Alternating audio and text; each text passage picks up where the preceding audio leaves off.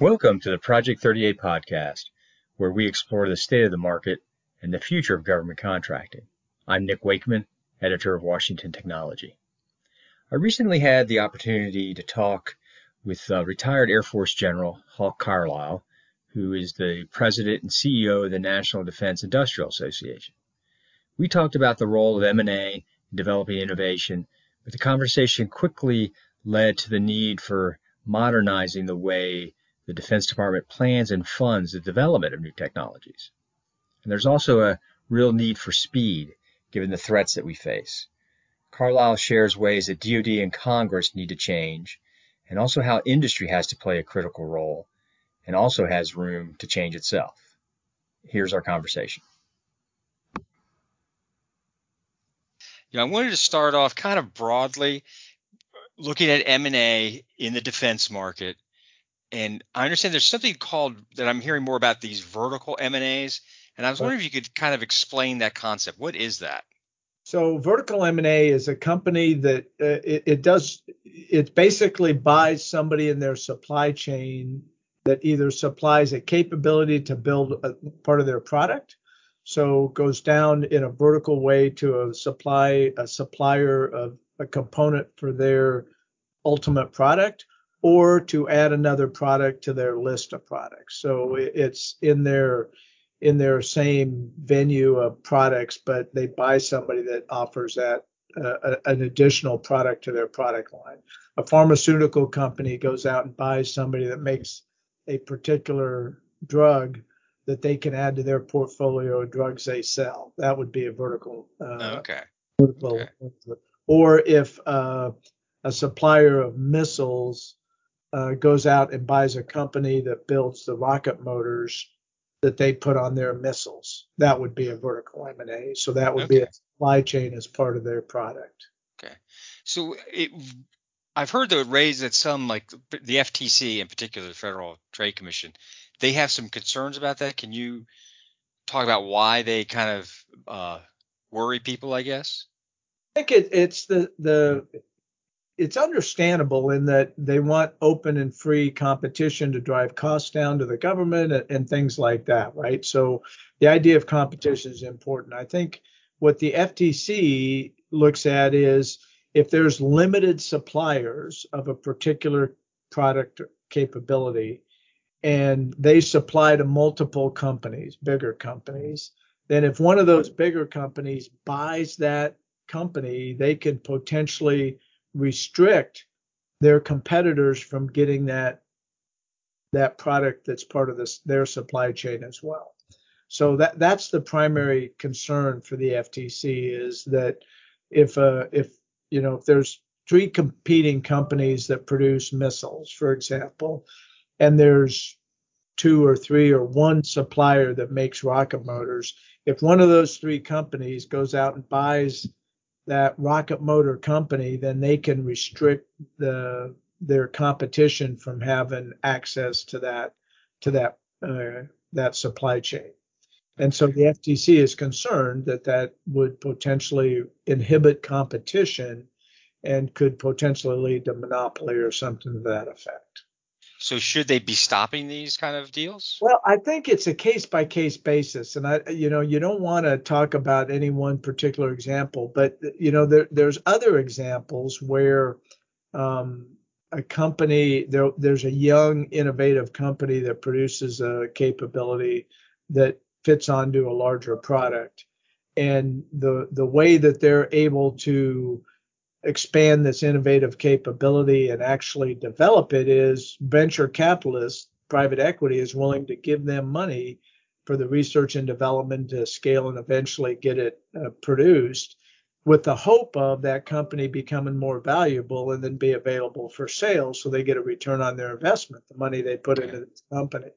So I think, on the innovation side, what the FTC limiting vertical mergers and acquisitions could potentially inhibit innovation, because a lot of the ecosystem of innovation in this country is young entrepreneurs have a great idea, they can produce a product or a supply chain capability for a different product, but they need money to be able to develop it. So private equity, venture capitalists put money into it and go, okay, go ahead and develop it. And so they have that money to be able to expand on their entrepreneurship and their innovation and develop this capability.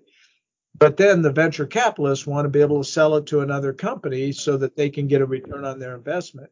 If the venture capitalist said, hey, because of this rule against vertical M&As, we're not going to invest in these young innovative companies because the potential to sell them is going to be inhibited by the FTC, then these young innovative companies won't have the money to develop the capability that they're doing, and you'll kind of inhibit the innovation base of our country.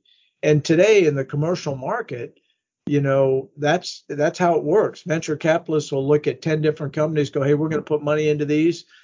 8 of them fail, 2 of them are ragingly successful. They sell them and they have more money to put into new innovative companies. Yeah. So if you inhibit that, you could potentially hurt the innovation base and the innovation ecosystem.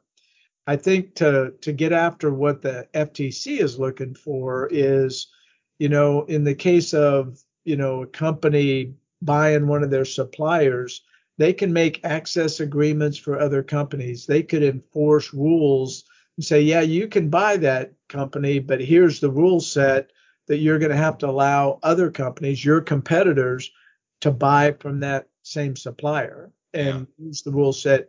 So, it's a case by case basis. I think the key is not all vertical mergers are bad.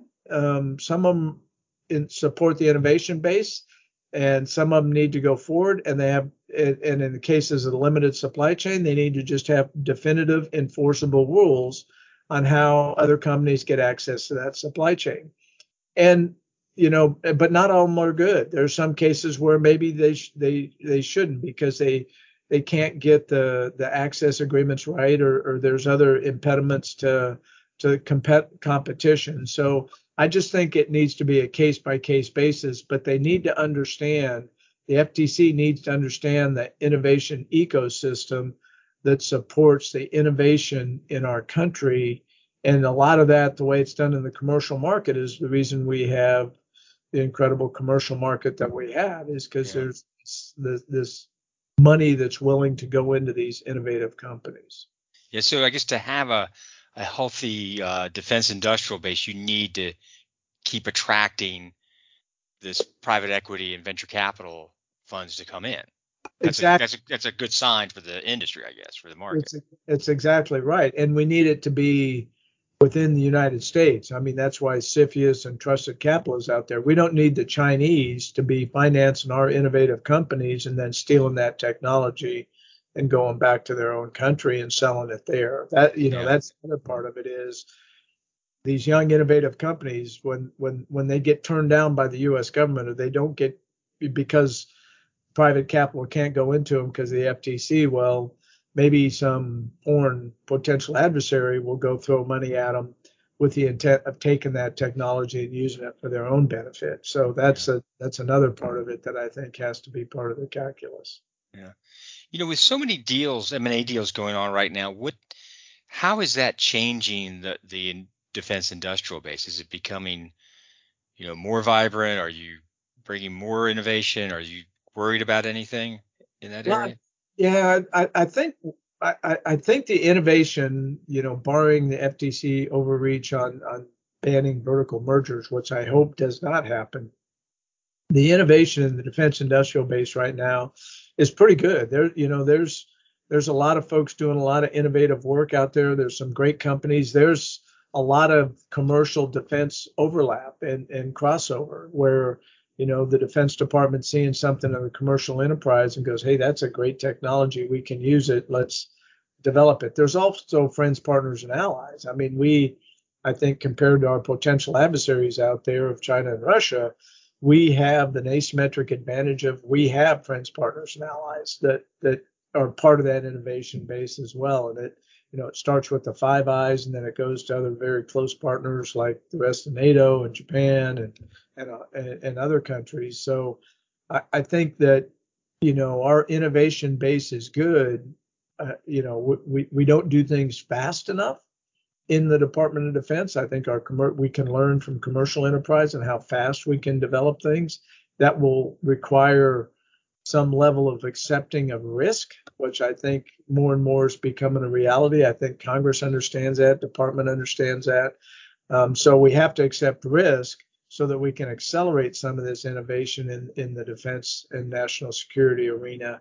But the innovation base is here. That's, again, I think it's our country, and the strength of our economy is based on the innovation, the innovative spirit, the entrepreneurship that we have in the American people and the Western values and our friends, partners, and allies. We need to continue to facilitate that to stay ahead of the potential adversaries out there. Yeah. Now, when you talk about that change or that risk to accelerate how we, develop innovation and bring in innovation in, how can we do that? Is it something?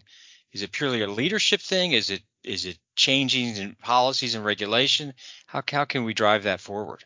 So that's a great question. So I was just in a meeting this morning with the vice chairman and his J7 and J8 talking with an industry. He had an industry day where he brought leaders of industry in. We brought membership from NDIA in and had a secret no forum session on, hey, here's what the department's trying to do, the new joint warfighting concept and what the JROC is trying to do. So, the department realizes, I believe Congress is more and more realizing that we need to change some laws and rules and regulations. I think, one of the biggest things is we still operate under a planning, programming, budgeting, and execution system that's a McNamara era industrial age system.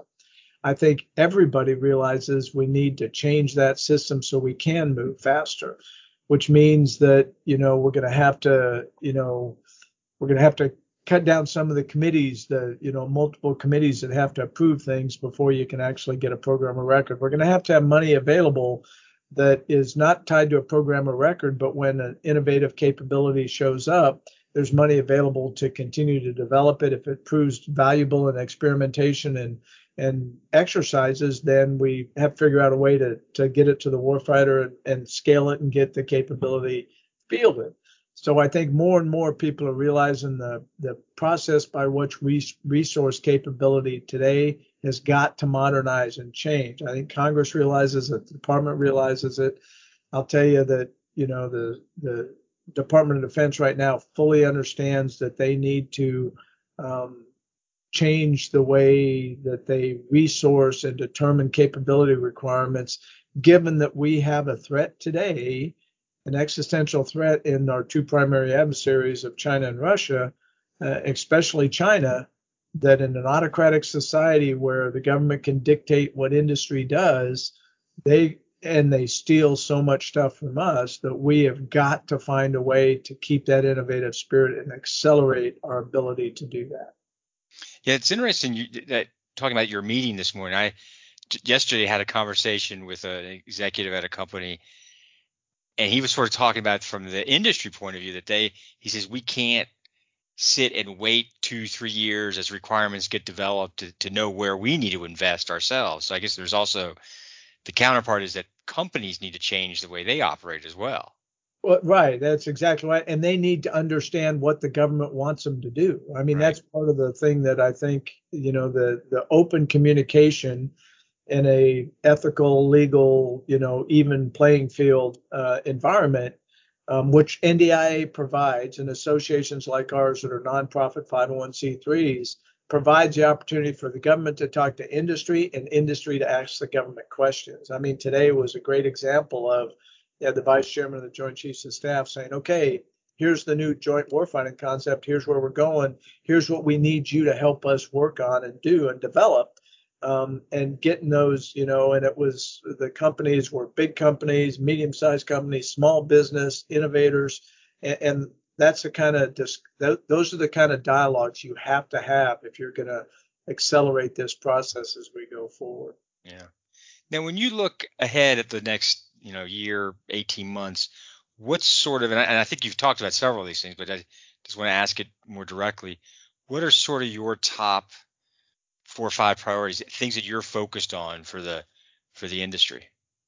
So I think I think the the way forward, there's a couple things that are really important right now. One is industry needs to understand what the joint warfighting concept, what Defense Department needs, and how they can accelerate it is what I've talked about. So today was a great example of that, where industry needs to really understand where the Department of Defense and National Security is going. I think the other priority right now, and there's been a lot of talk about it continuously, is the Cybersecurity Maturity Model Certification, CMMC. I think our ability to defend our information, to defend our intellectual property, is incredibly important, and it's something that I think everybody realizes it. There's examples, whether it's Colonial Pipeline or SolarWinds or Microsoft Exchange. We know what our adversaries are doing. We know they're trying to steal everything they can, and they're going to do everything in their power. They don't care about rules or any of that. They're just going to steal everything they can. So we have to protect that information. I think, the vice chairman brought it up this morning. We have got to understand that our ability to do data across the spectrum. So every weapon system, every capability inside the Department of Defense has to have accessible data.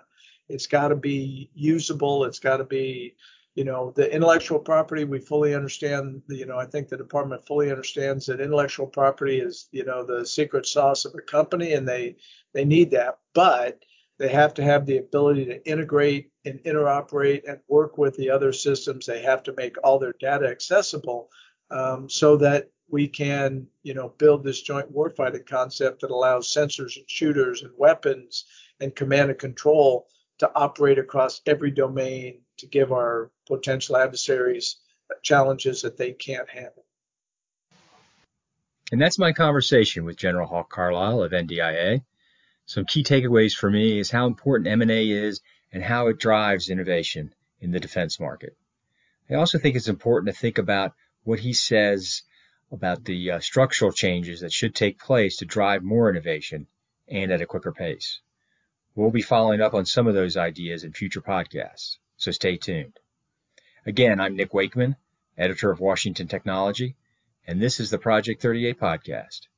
You can find past episodes on our website, washingtontechnology.com, as well as on iTunes and other podcast platforms. Thanks for listening, and stay safe.